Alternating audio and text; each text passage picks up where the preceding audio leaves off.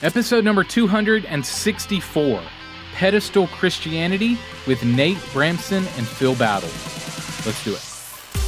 This is the definitive podcast for helping you plan, create, and execute dynamic worship experiences at your church. Useful, practical content in the areas of production, worship, communications, first impressions, and more. This is Making Sunday Happen. Hey guys, welcome to the podcast. So glad to have you here. As we get going this week, I want to let you know about our brand new monthly custom media plans from 1230 Media. We have 3 monthly options for you to have us produce custom graphics and video for your church or your ministry. Our team is growing, and we have hand-selected folks to join our team that are incredible designers and video producers. Incredible quality work. I'm so proud of our team. And if you're watching the video version of this podcast, I want you to take a look at this video to learn a little bit more about these plans and to see the incredible work that our team is doing at really affordable prices for ministry. Check this out. Introducing monthly custom media plans from 1230 Media. Affordable, no-contract monthly plans for custom graphic design and video for your church. Custom sermon series designs, announcement graphics, social media graphics, sermon bumpers and trailers, promotional videos, countdowns, church announcement videos, and more. Choose between custom graphics, custom video, or graphics and video plans. Harness the power of a full creative team every month to serve your church or ministry, with plans starting at only $600 per month. Join hundreds of churches using 1230 Media to transform your worship experience. Get started today at 1230.media/pricing. That's 1230.media/pricing. Hey guys, we are really excited about these monthly plans. This gives your church an easy, no-contract option to have a full creative team for your church or your ministry at literally 1/3 the price of a full-time staff member. Now, it's not our mission to replace media guys at churches. It's our mission to come alongside your team that has so many media needs that can't keep up. When I started this ministry several years ago, I thought we were just going to serve small churches that maybe did not have a creative team or creative designers and video guys on staff. But that has not been the case. We serve small, medium, even mega churches because the media needs on your team are so great right now. The graphics and video needs, there's so many of them, even for big church, you might say, as well as kids ministry, student ministry, and all the events that you have going on at your church. It is hard for 1, 2, even a small team of people to keep up with so many needs that the church has. So we want to come alongside you, no matter your church size and no matter your church budget. We can help you with both of those things. So we would really love to help you with custom graphics and video, and we hope that these monthly plans will give you some affordable options, no contract options to do so. All right, I am really excited about today's episode as I welcome an old friend of mine. Nate Bramsen is in the house. Nate is an evangelist that travels around the world sharing the gospel. It's not uncommon for Nate to speak dozens of times over a month and be anywhere in the world. Sometimes I'll text him just to hang out, just to see how he's doing, and he'll be in Africa or Egypt or flying across somewhere and never, rarely being home in his bed, that kind of thing. He is the executive director of Rock International, which is a great ministry that serves and equips the church with tools to reach and disciple people in nations around the globe. I'll also share an interview that I did last year with my friend Phil Bowdle. Last year, Phil and I felt like we were following each other as we landed at multiple conferences together last year. And I talked with Phil at SALT Conference a little bit about the fact that the win is not a perfect worship experience. It's to put Jesus on display. So we'll talk about that. And we're going to dive right into our first interview with Nate Bramsen right after this. Check this out. Hey guys, I wanted to let you know about an awesome event happening this week. It's called the 222 Challenge. It's for Christian songwriters, artists, and worship leaders. It's completely free and will help you grow your craft, your character, and your community. Here's my friend Brad Gouldman to tell you more about it and how to get tickets. Here's Brad.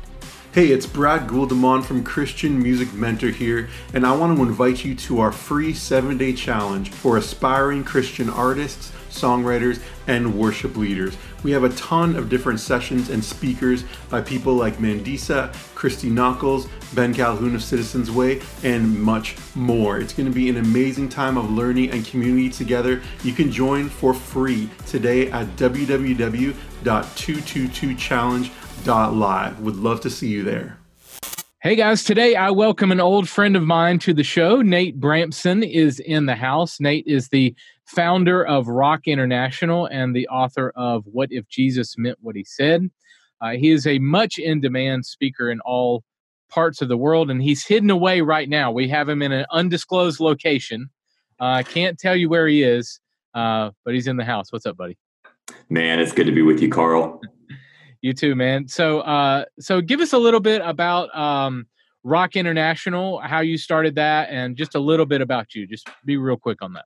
Sure, absolutely. I mean, honestly, the most important thing about me is I'm saved by grace. I'm in Christ, and that's my identity. And I've always said on my tombstone one day, I want 4 words: in Christ, alive forever, because that's all that's really going to matter. But that being said, I grew up in West Africa. And spent most of my life in North Africa, ministering in a couple different countries.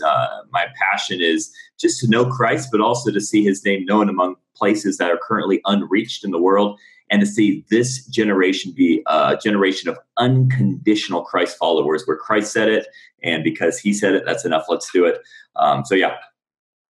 So I tell people this story. We went to college together, and I tell people the story that I had an African-American friend in college. And then when I bring you along, people are like, hey, hang on, just taken aback for a second. And I'm sure you got in trouble in school, or was a question mark for when you checked the box of. I did, for sure. I would fill the application form without them seeing me. I'd arrive for the interview or for whatever scholarship application, and they'd question it. And it's interesting because so often we can just like associate things as skin colors, but I'm African to the core. And I love my heritage in that sense. But at the same time, I'm so thankful that God's a creative God and that he is so diverse in the way that he makes us. Yeah, I love it, man. Awesome. Okay, so this week I wanted to have you in because I want to talk about pedestal Christianity. And it's a little bit of a unique phrase or term. But a lot of and I've served at a mega church, and I have a lot of associates and friends that are serving in large churches as well. And sometimes in the American church, we can kind of put our pastor up on a pedestal, or our worship leaders up on a pedestal. Anybody that's on the stage, we can kind of put them up high. And almost, I don't want to say worship them, but in a way we can. And so I want to talk to you because you have a lot of experience of all over the world. You travel all over the place all the time. And so I want to bring in your perspective of you travel everywhere. You kind of see different countries and how they're doing church. And I want to kind of compare that to the American church and talk about this idea of pedestal Christianity. So why don't you set us up here? What does that phrase mean to you, and kind of set us up on the topic? Absolutely. And even as when I say, I'm not talking to you, Carl, because you obviously know, but on this podcast, whenever I listen, we keep coming back to this idea of worship. And so you just mentioned that, and this is really where pedestal Christianity emerges. Let me say this as a disclaimer.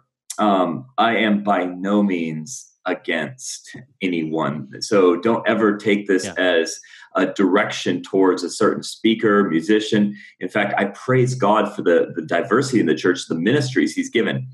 But we actually do a disservice to the gospel itself, I believe. And this has really become a more major issue, obviously, since the advancement of media. And that's kind of an undisputed thing, because obviously now we have access to nearly 7 billion people, right?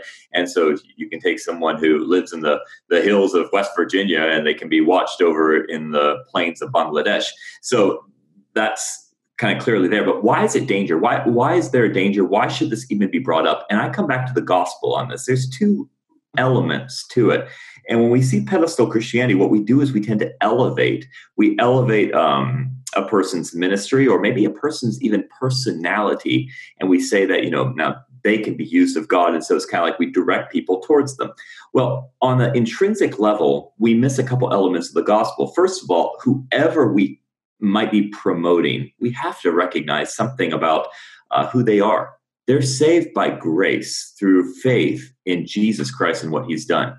On their best of days, they are a sinner saved by grace. And we must never forget the foundation of their faith if they're saved, and that is who Christ is. And so if we give glory, and this is interesting, it says clearly in Scripture that Christ does not share his glory with anyone. Well, hang on. If someone's getting glory, if I'm getting glory, Christ isn't taking it in the sense that it's gone to me. I'm robbing God of glory.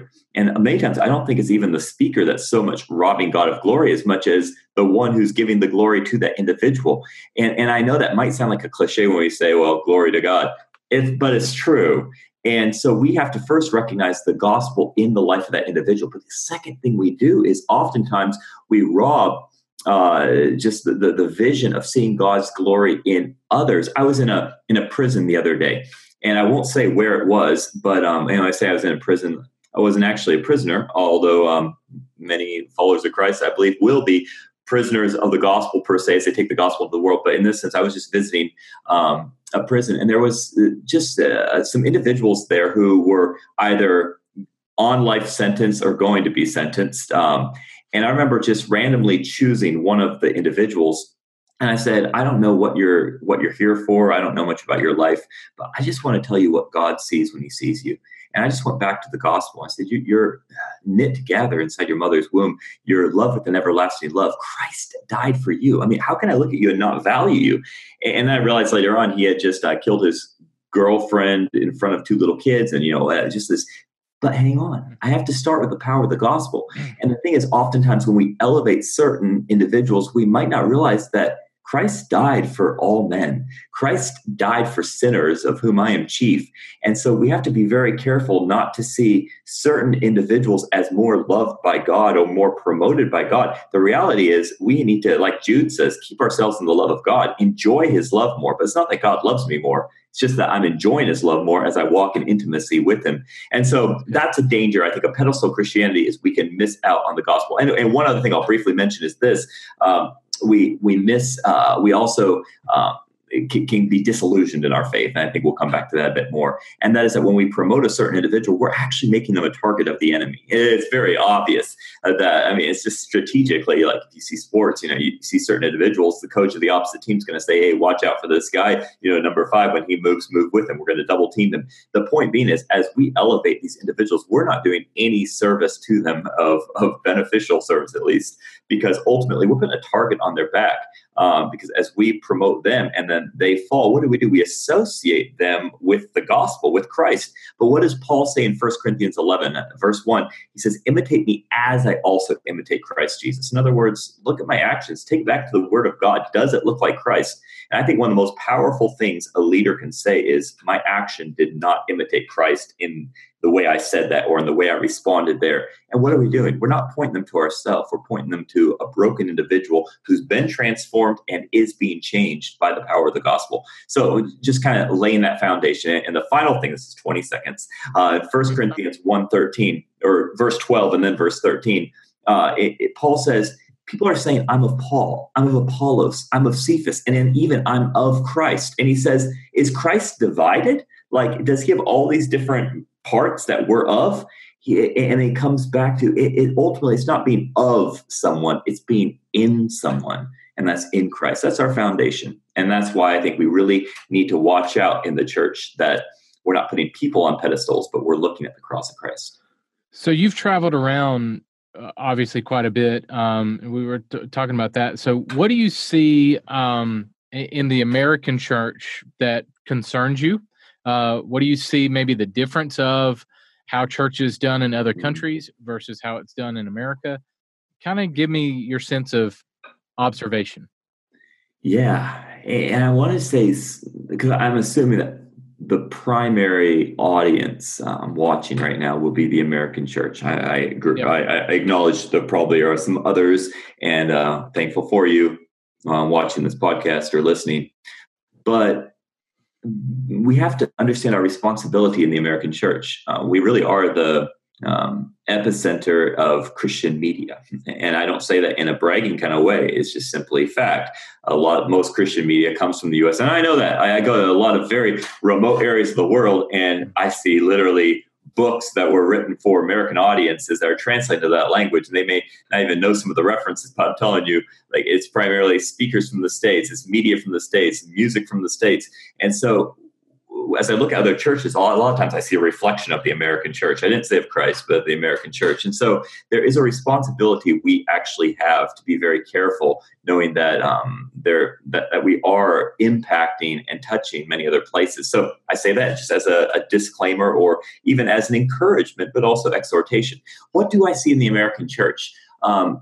So one thing that we need to be aware of. I'm not saying it's altogether negative, but we are using Christian massively as an adjective now. And we see it just like tied to whatever, whether it's Christian music, whether it's a Christian film, whether it's a Christian podcast, whether it's a Christian nation. And what happens when we put this word there? We now associate whatever the content is with Christ per se, or with our faith, which I think is a very dangerous thing. We really need to make sure that we're pointing people back to the Word of God. And so when we hear a message, I know when I'm preaching, one thing I tell people is I say, obviously, like, I'm not intending to say anything that's going to misdirect you. I pray that everything I say is guided by the Holy Spirit, but please take everything I'm saying back to the Word of God. Right. I think we've gotten, I might be wrong, Carl, but I think we've gotten a lazy Christian culture where we accept things as, okay, this is a Christian artist, this is good doctrine coming out. It's not necessarily. And the thing is, there might be a lot of good in there. So I'm not like saying, hey, throw out that song. Like, no, maybe there's a lot of great content, but there also might be some things we need to question as followers of Christ because it doesn't line up with the Word of God. And so being right. Christians that think, it says, it tells us very clearly, Paul speaks to the church at Corinth, take every thought into captivity to the obedience of Christ. And so we're taking into captivity because there's a bigger filter that we're looking at than an adjective placed on the word. That's one thing. One other thing I'll touch on, obviously there could be many other things, but we live in a very divided world, but the problem is that divided world is very translated to the church today. Divided in many ways. It starts out with denominations. It can start out with labels that we put on, and since we're talking about media here, labels we put on speakers, whether it's he's charismatic. Now, what does that mean? We don't know what it means. Charismatic in and of itself, I hope we all have charisma. I hope we all are charismatic. I hope that we're all spirit-filled. But then we can put a lot of twists on it. I don't know what it means. I have to listen and take it back to the Word of God. We can say someone's evangelical, but just because they're evangelical does not mean that they're gospel-centered. We need to take it back to the Word of God so labels can really divide instead of allow us to go back to the Word of God and filter what's being said. But when you think of division, this is what really burdens me. And I think it burdens me in a good way. I hope I'm always burdened by this. But there's a division where I see a greater unity, even in the church, on things that don't pertain to the blood of Jesus Christ. I'll give you an example of what I mean. We look at elements to be a vehicle of the gospel, which the Word of God does not indicate are vehicles of the gospel. For instance, our nation. We view politics so often. I see this in the American church. And I go to persecuted countries, and like this is the last thing they would ever think. But we see, oh man, the way DC goes is the way the church is going to go. Change doesn't start in the White House. Change starts in our house. It starts in God's house. It starts with His people. And so what I see oftentimes, and this is a sobering statement, I see oftentimes there's more unity with two people that are Republican or two people that are Democrat rather than two people that are in Christ. Same thing with maybe a sports affiliation, two people that are fans of the same college football team rather than two people that follow the Lord Jesus Christ and make disciples. And then what we also see with that division is we see a competition of sorts. I'm not in competition with anybody else out there speaking and spreading the gospel. I praise God for them. May their ministry increase. May it bear much fruit. May Christ get much glory. This is not competition, the body of Christ cheering. We're pushing each other on towards that day when they stand before Christ. And I pray they'll hear, well done, my good and faithful servant. I'm happy to decrease and see others increase. If somebody else has already said it in another way, let's share what's been said, which is truth, pointing to Christ and giving him glory. And I think that the thing that I come back to on your question is, what am I seeing in the American culture today is this is really, I think, important. We almost come to platforms which are not the word of God. So for instance, I'll give you examples. I could say I'm pro-life. I'm very pro-life. I'm extremely pro-life. In fact, I would die for the lives of the unborn, not in a way that obviously is unholy. Like, I'm not going to go out there and bomb a abortion clinic. But I would give my life for the sake of others. Absolutely. But because I'm pro-life, you know what else I am? I'm also pro-life. I'm pro those that are already living.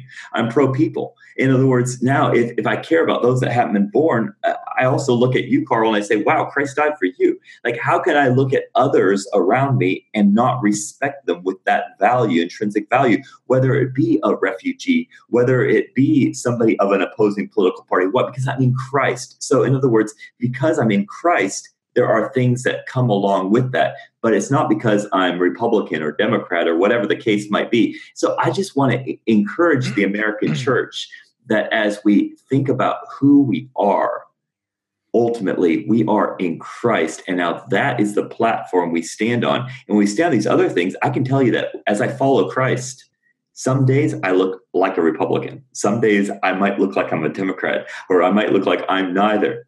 But the thing about it is, that's not who I am. Who I am is I follow Jesus. And when I go to other countries, there's not this confusion, because oftentimes the governments don't even play around with the idea that, we love Jesus Christ. And so that's not the issue. Obviously, I was living in North Africa recently, and it's very much the opposite for followers of Christ. So that's that. One final thing I'll say on this topic of the differences, and that is, and I think we might come back to this like on conclusion, but persecution. I really believe that in the United States, we're coming to this point of more persecution. We see it from different elements, and especially from just hate speech, when it's not in reality hate speech. I've had cancer for the last year and a half, although right now it's in remission. And I just think how cruel it would be of the doctor to look at my scans and realize I have cancer, and then to say, "Oh, you're fine." That's a terrible doctor. He'll lose his license immediately, I would hope. But same thing true in our world today. I'm a sinner. I'm a sinner, but I'm saved by grace. I found the cure for my soul. And it's the opposite of hate speech when we are in society and say, hey, the problem is not that you're broken and a sinner. The problem is that we haven't turned to the Savior. And so we're coming to a day and age where, as sin is addressed, there are consequences. But I just want to encourage the church in America and those that might listen or share these thoughts, that you want to look where the church is growing the fastest. Is really where persecution is the highest. And as lives are, Iran is literally the fastest growing church in the world right now, percentage wise. And well, why would that be? I think it's because there's incredible costs. And what it's doing is it's weeding out those who are truly worshiping God in spirit and in truth versus those that are coming for just merely an experience. Yeah. So in the last few years, we've seen several prominent pastors and leaders fall because of moral failures or different things like that. So kind of two questions here.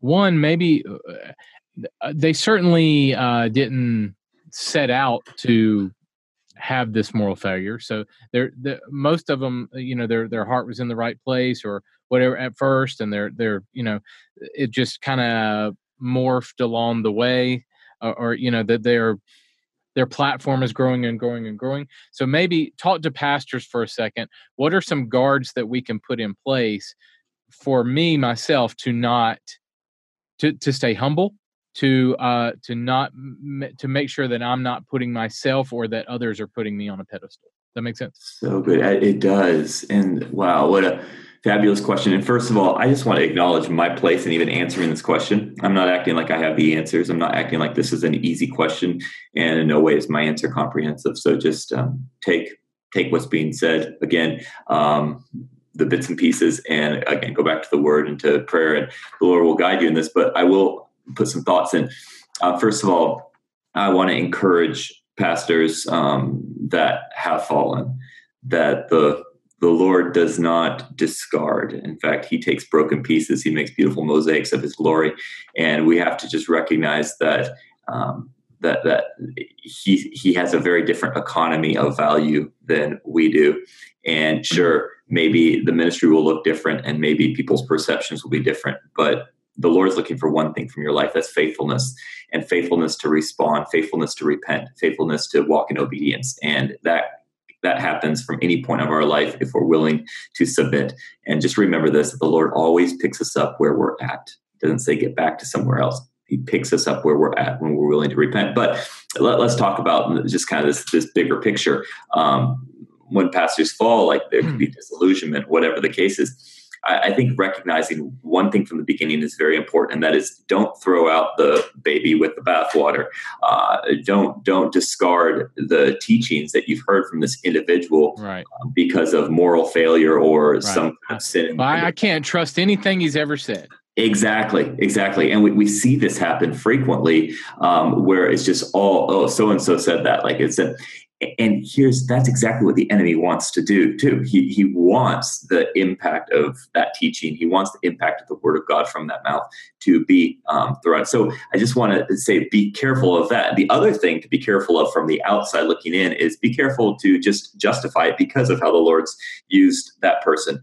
Sin is sin, and whoever's life it's in, it's sin, and sin needs to be dealt with. And I do believe that in public ministry, oftentimes sin has to be dealt with in a more public way. And that's again, it's difficult, but the reality is because like basically to whom the sin is exposed in the sense of or affects, then it has to be dealt with within that affecting zone. So I understand that side, but at the same time, as we're dealing with sin, what's the point of dealing with sin? It's not to make the person feel bad. It's not condemnation. There's no condemnation for those in Christ Jesus. It's ultimately for restoration in the end. It doesn't mean restoring to a position, but it does mean restoring as a brother or sister in Christ. So just putting that on that side. With pastors, though, answering your question directly, this is what I think is one of the biggest assets we have as pastors, as teachers, as public personalities, whatever you want to say. We must come in humility to the Word of God, and even as we share with others, quickly recognizing that the gospel is for us, recognizing our weakness, recognizing that one of the greatest tools that God's given us is confession. It doesn't mean airing dirty laundry. It doesn't mean telling you everything that I've ever done. That's not the point that draws attention to me. But really coming across recognizing that I'm the first one susceptible. I'm the first one vulnerable. Living before others, not as I've got this and I hope you catch up to me, but saying I'm seeking to imitate Christ. And as I seek to imitate Christ, please learn from the good and learn from the bad. I disciple quite a few young men on this journey. And the first day that we decided, obviously we knew each other before that point, but as we intentionally entered this discipleship relationship, I tell them from the beginning, you're going to learn as much from the things that don't reflect Christ as you are from what does. And I think those are the ones that will probably stick with you. And so try and be quick to say, man, I was a complaining spirit, or I was not thankful in that situation, or the way I responded to that person was not putting the value of the cross on their life. So as pastors, as teachers, let's lead in humility. I remember being with Ravi Zacharias one time, and we had like a 20-minute conversation. At the end of the conversation, I just asked him out. I was like an immature 20-year-old in the sense of, I'm not saying I'm mature now. I'm not saying like, oh, I've got this now. But I just remember my question was really coming from a different direction, which I think he read right through. And I said, just give one advice to somebody who has a heart to invest their life into seeing the unreached reached. And he looked at me. He says, Nathan, above everything, stay humble. Stay humble. That was it. Ravi Zacharias, come on. This dude's got some intelligence. Stay humble. That's it. And that stuck with me. I am in Christ. He's my identity. And so as we think about pastors, just keep coming back to who you really are. And here's the beautiful thing. If you fall, has that identity changed? No. Yeah, no. In Christ. So I think that this can relate to not just pastors. So I don't want people to think, oh, I'm not a senior pastor. Forget it. But if you are on a stage, if this is if you're on the platform, I know a lot of worship leaders that can struggle with, so many eyeballs on them, meaning, you call it fame, call it pedestal, call it, people looking at me like that. Humility can be an issue, and can be, something that we can struggle with if we're on the platform, because we have a lot of eyeballs on us, and a lot of people will recognize us in public, or things For like sure. that. So I think that staying humble is, we need to guard ourselves. We need to put steps in place to make sure that we're doing that. Okay, so tell me about, let's talk about, if I've been at a church whose the pastor has had a failure, or the church has suffered some type of blow from people being put on a pedestal. How do I, as the church member, handle that? A lot of people might feel lost, confused. I know in Seattle, with Mark Driscoll's church, Mars Hill, the church just dispersed everywhere, and so all over Seattle, you have these people that were in the church that are like, I'm confused, I'm lost, I don't know where to land, and that's just one example, and I hope people hear my heart there, that I'm not really trying to pick on them, but just using them as an example of, people are being displaced. So if I'm a church member that's experienced some type of struggle with that, how do I handle that? Yeah. First of all, encouragement on that note. Probably both of us would say that in our life, we've been blessed by Mark Driscoll in some way or another. So I'm thankful. I'm thankful for him.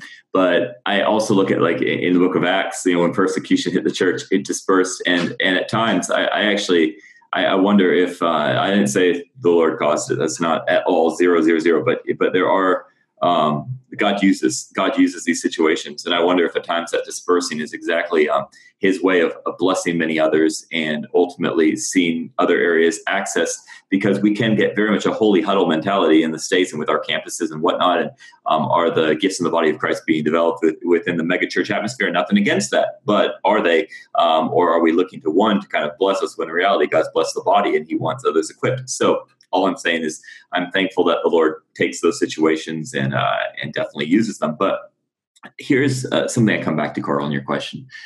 And I don't say this dogmatically, but I definitely say it as a very strong suggestion.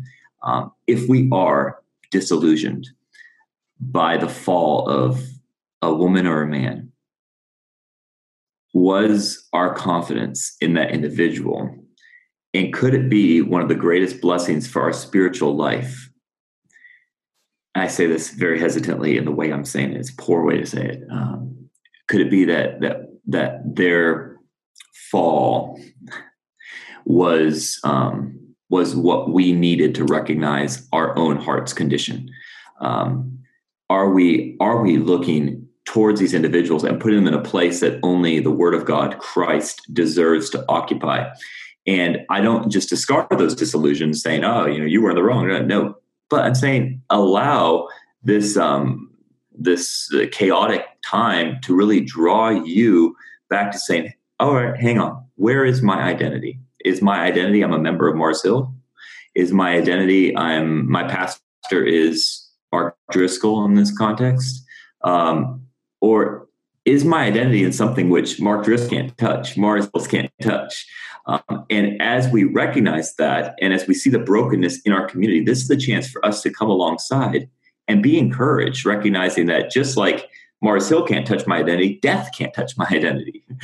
Because again, death is just the portal to eternal life. And so with that said, I think it's a time for us to come alongside each other, to ask each other tough questions and say, all right, where are we hurting? What part of us do we feel like we've lost? And then as we see what part of us we've lost, let's come back to the Word of God and let's find a foundation we can fall on. And what that foundation to fall on ultimately is going to be is who we still are and who we are forever, that pastor, that local church, or whoever it might be, music leader, what ultimately can't affect. So that's why I encourage is take that time just to step aside and find your true identity. And as you find your true identity, I believe that you'll move on more encouraged than you ever were before. And also remember that person that maybe disappointed you, the Lord's not done with them yet either. Yeah, good. Okay, so what ideas do we communicate by the way that we define worship in the church? So here's what I'm getting at. We minister to help churches with their worship experience through media content and training. And it really is in America, it's an event every Sunday, every weekend. Yeah. So how does this differ? The worship experience being kind of an event, how does that differ as it relates to churches around the world? Yeah. So I know that terminology is definitely something we have to be careful of. I'm speaking about myself, like what I'm saying right now. I'm not saying what you've said, but terminology is something I have to be careful of. So give me a lot of grace on the terminology, because again, I'm looking for the right words here. But I do think that when we think about worship as an event, that's fine. But the question is, how does that event translate into the rest of life, in the sense that, let's talk about prayer as kind of an example of what I'm talking about. It says to pray without ceasing. Well, we know good and well that, like, what does that mean? I'm talking all the time? No, that's not even the word for prayer. But I have my prayer times. I have times where, like, I'm in the prayer closet, but obviously, like, I don't spend all day in the prayer closet. I'm not in the prayer closet right now. But am I still in prayer? It says pray without ceasing. Well, prayer is to turn my face toward God. So yes, I pray that as we're having this conversation, my face is towards Christ, and asking him, like, what do you want communicated through this? And as I live my day, like, I am a follower of Christ. So it's not like I've got my times with Christ. Christ is my life. Worship, very similar. I see worship not as something primarily that we have an event that we do, although events, just like that prayer closet, catapult the rest of worship. So I encourage those events. But at the same time, I challenge that those events not be something which begins and ends. Like, let's not start our worship. Like, let's continue our worship now in this event, and then let's continue as we walk out the door. And why do I say that? Well, in John 4, Jesus, when talking to the woman who comes and meets him at the well, he says the Father is looking. This is the Father's wish list. This is what God wants. The Father's looking for those who worship him in spirit and in truth. Notice he's not just primarily looking for worship. He can get worship from anything, from rocks, the trees. I mean, God can get worship, but he's looking for worshipers, those that have been redeemed, those that will surrender their hearts to him. And what he's looking for is true worship, obviously, because in Matthew 15, he says, many of you are worshiping me in vain. You're doing it with your lips, but not with your life. And that's really where it comes down to. So when we think about worship, we're declaring the value of Christ.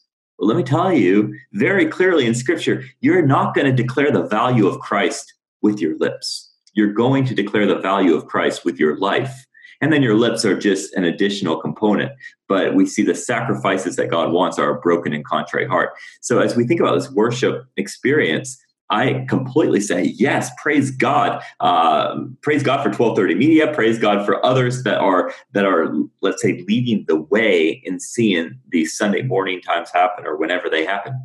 But what's the goal of it? Right. Is the goal to simply be motivated? Or is the goal in that to be refocused on who Christ is, not who the music leader is, not how good the song was or how appropriately the band played? I know some churches that make sure they have some music people up there that are not that good at what they do, just to make sure that everyone realizes this is for everyone. I'm not encouraging that. I'm not saying go pick out the worst voices and say that's our choir, or that's our worship team for next week. That's not. But what I am saying is that our job as worship leaders is to point people to Christ, to see him high and lifted up, and then ask, how does his position, his value, his worth translate into the way that I interact with employees on Monday morning, how I interact with the person sitting next to me on the plane, how I interact, when I need to practice patience. I'm speaking to myself right now. That's why I'm giving these examples. So that's really where I kind of come back with worship. And one final thing I'll say on this, Romans 12:1, we know the verse very well, to present our bodies as a living sacrifice. And it goes on to say, this is your spiritual worship. Notice it says, present your bodies. Doesn't say present your lips, doesn't say even present your ideas and your thoughts. Present your bodies. So the ultimate, let's say, result of worship is going to be a presentation of ourself. God seeking worshipers, not just our little worship, but ourself, who we are. So our name 1230 Media comes from Mark 1230, when Jesus was asked what the greatest commandment was. And he talked about the greatest commandment is to love God, and then everything flows out of that. And the second is like it. You're going to love people. So our entire faith is boiled down into those two things, loving God and loving people. So that's the reason that we named our ministry what we named it, is to focus on that verse, Mark 12:30. Okay, so here's how it relates to a worship experience. We can push the button the right way. We can have the best song presentation the world has ever seen. But we can craft the best message. But if it's not moving people to life change, then it doesn't matter at all. So the life change is what it's all about. So it's transforming lives. It's presenting the gospel in a way that lives are being changed, and that worship is an outflow. So you're going to get me preaching. But so the name for us is a reminder of that. It's a reminder that we might be okay with an event, but the event should be a launching pad for a lifestyle. Absolutely. So yeah, you're gonna get me rolling on that. I couldn't agree more though with that.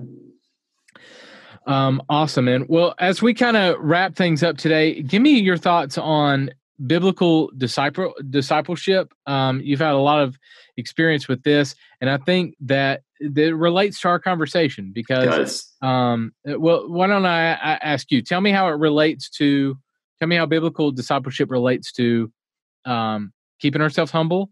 Pedestal Christianity relates to those two things. Walk me through completely. That. I think it does tie this whole conversation together, and I can keep this one very, very short. There's chapter 10 in the book I wrote, What If Jesus Meant What He Said, which I think we're just going to mention at the end. And in that chapter, it's all about this type of discipleship and how it does bring together these different elements. And when I think of discipleship, which is completely a command, it's not a suggestion for a follower of Jesus Christ. What is discipleship? It's not a Bible study on Saturday morning at IHOP with someone. I'm not saying that's bad. That's part of discipleship, but that isn't discipleship as a comprehensive thing. When you look at discipleship in the Word of God, it's discipleship in the Word, yes, but it's also in the way, as in everyday life, as we're living life together. And that goes back to Pedestal Christianity. As we share life, we're making disciples. What are they seeing? They're seeing the good, the bad, the ugly. But what they're seeing ultimately is a foundation of Christ and how the Word of God translates everything into, is it for the glory of God? Whether I eat, whether I drink, whatever I do it all to the glory of God. 1 Corinthians 11:31.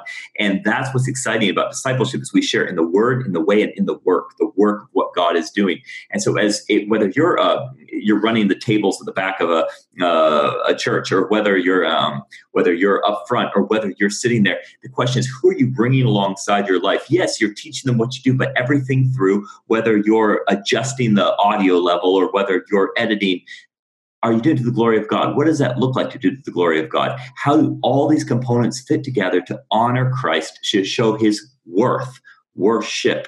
And so we disciple by, again, bringing others alongside in the Word, how it all comes back to the Word, in the way, how whatever we do to the glory of God, and in the work, how ultimately it's sharing, promoting, pushing forward the gospel of Jesus Christ. So discipleship is just like worship, in the sense discipleship is not something you do on Saturday morning. Discipleship is a way that you live life and intentionally bring others alongside. Jesus did not accidentally have 12 that walked closely with him, or 70 that walked around him. It was intentional that those 12, it says he chose them, and he chose them to give us an example as well to do likewise. So I would ask whoever's listening today, who are you discipling in the Word, in the work, in the way, daily, or at least frequently?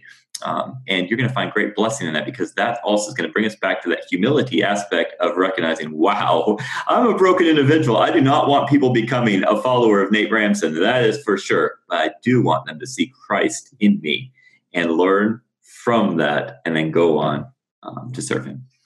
Well, this is a terrible segue from what you just said. I want to mention your book, but I also want to mention that this is the total reverse of what we've it all works together. Meaning you sell books, but the money doesn't go to you.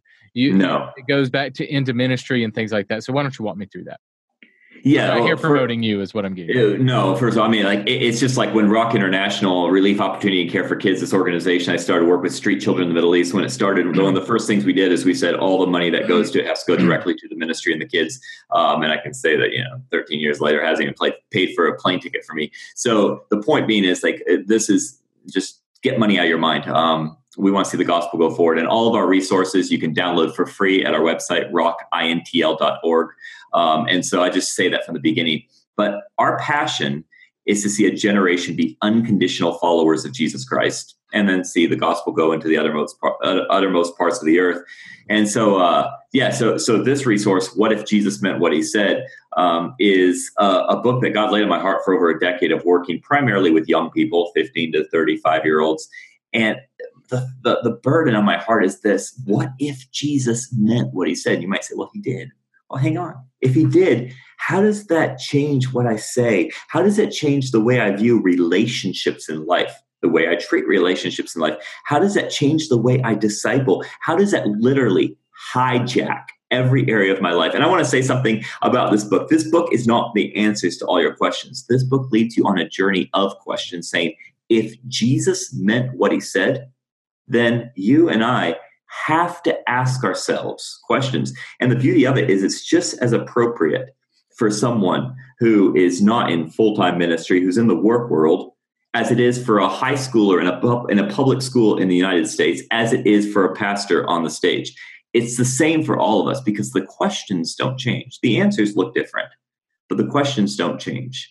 And so the idea is to take us on a very difficult, introspective journey with, I trust, the mind of Christ, and say, if Jesus meant what he said, what's going to change?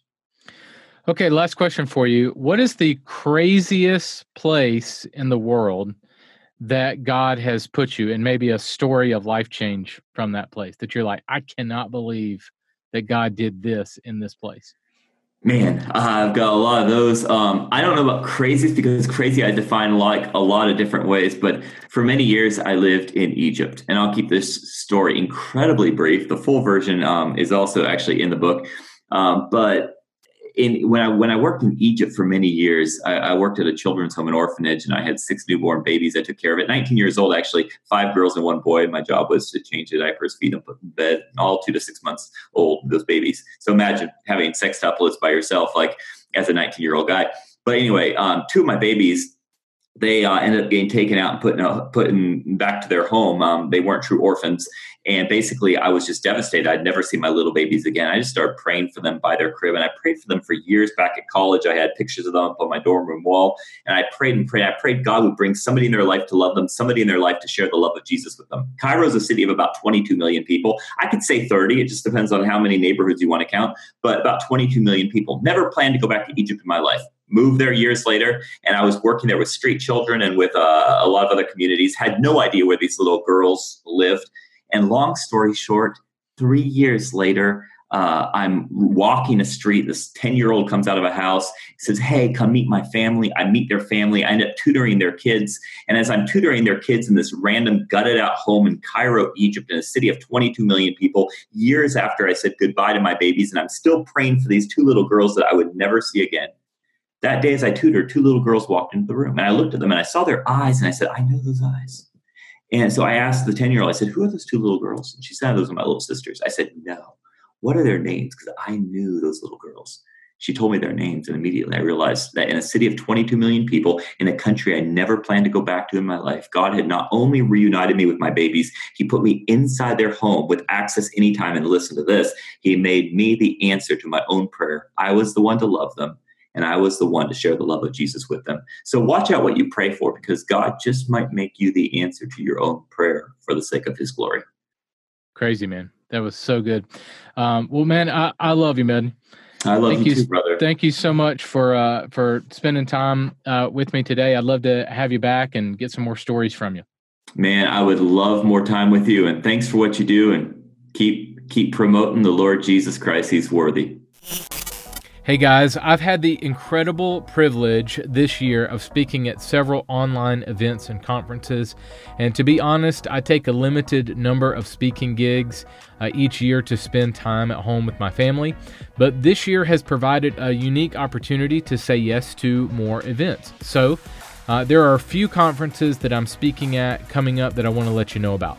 That Church Conference, September 22nd through 25th, First Impressions Conference in November, and CFX, among others. But my talk at CFX will be on October the 27th, and I'll be sharing some ideas on how to double your volunteer team.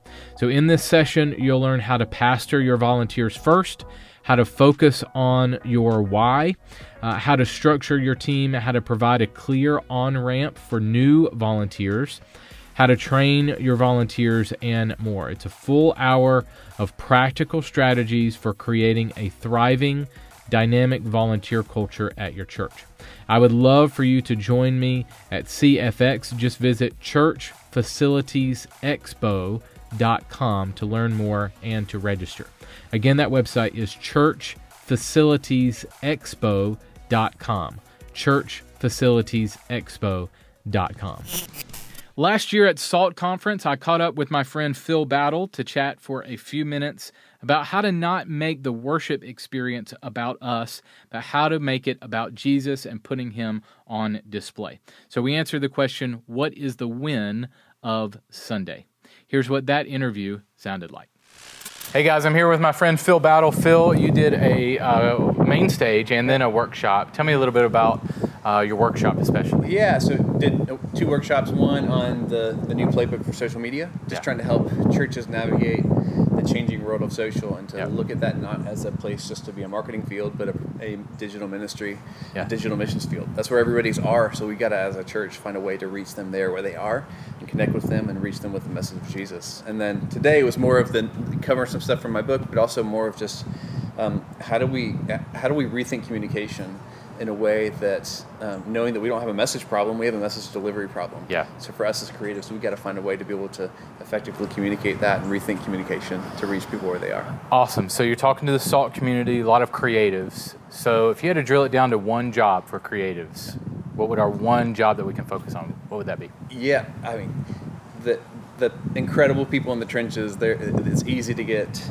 from Sunday to Sunday in a rut where you're thinking, I got to make the lights look great this week. I got to make sure our social is blowing up and that we're getting engagement. I got to make sure that our design looks good or our songs are great, And I think those are all good things.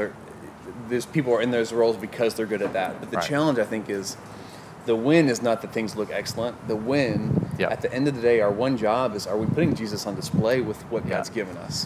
So I think at the end of the day, if we can filter everything we do, everything we create under the lens of, did this help put Jesus on display today? That's our win. Because when we do that, Jesus said he'll build his church. So it's not on us to be able to control what's going to happen. We just need to be faithful with what God's given us and be faithful in putting him on display. Yeah, so that can change the game, right? So in our evaluations of the Sunday experience, it becomes less about, did you move the fader right? Did you push the button right? And more about the bigger win. Yeah, you think about like a photographer. Is your job to make the band look dope on the pictures? Is your job to, capture a big crowd? No, it's capture those beautiful little moments where Jesus is at the center, when he's put on display in that baptism moment, in that moment of worship, whatever it is. So if us as creatives, if we can do it under that lens, it makes it way less about us, because it's not about us in the first place. Right. It makes it all about, how do we capture this moment? How do we tell the story of Jesus being put on display in this? And that's what's going to change things. So give me one practical thing. That could be it, and maybe we go a little bit deeper, but give me one thing that I can take and use this week.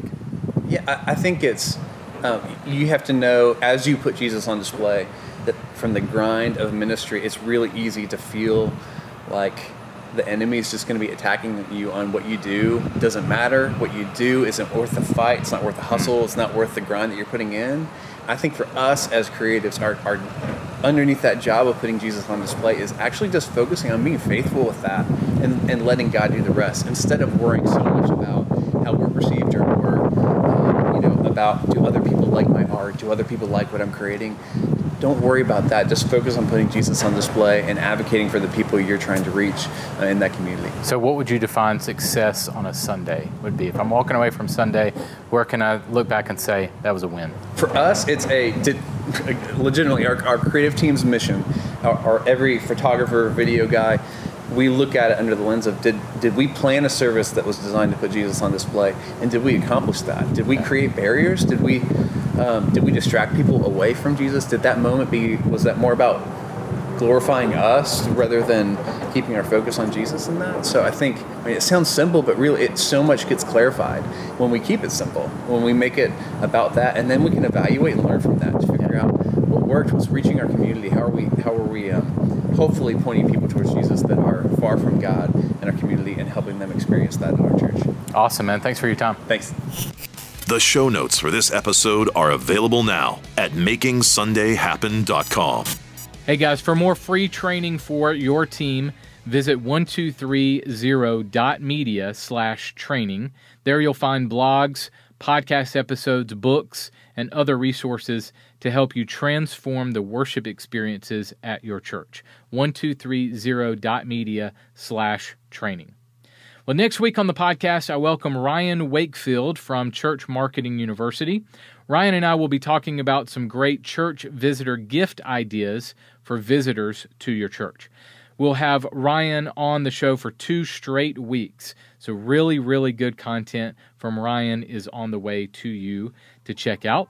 Thanks so much for joining us this week. Really appreciate you being here. More people are finding us each and every week. So if you are new, thank you so much for being here. Hope you stay with us, and we pray that this content will help you at your church, help you transform the worship experiences at your church and make those better so that Jesus can be on display and so that you can see life change at your church. That's what it's all about.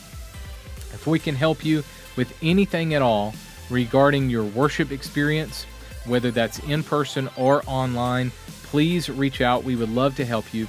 You can visit us at 1230.media.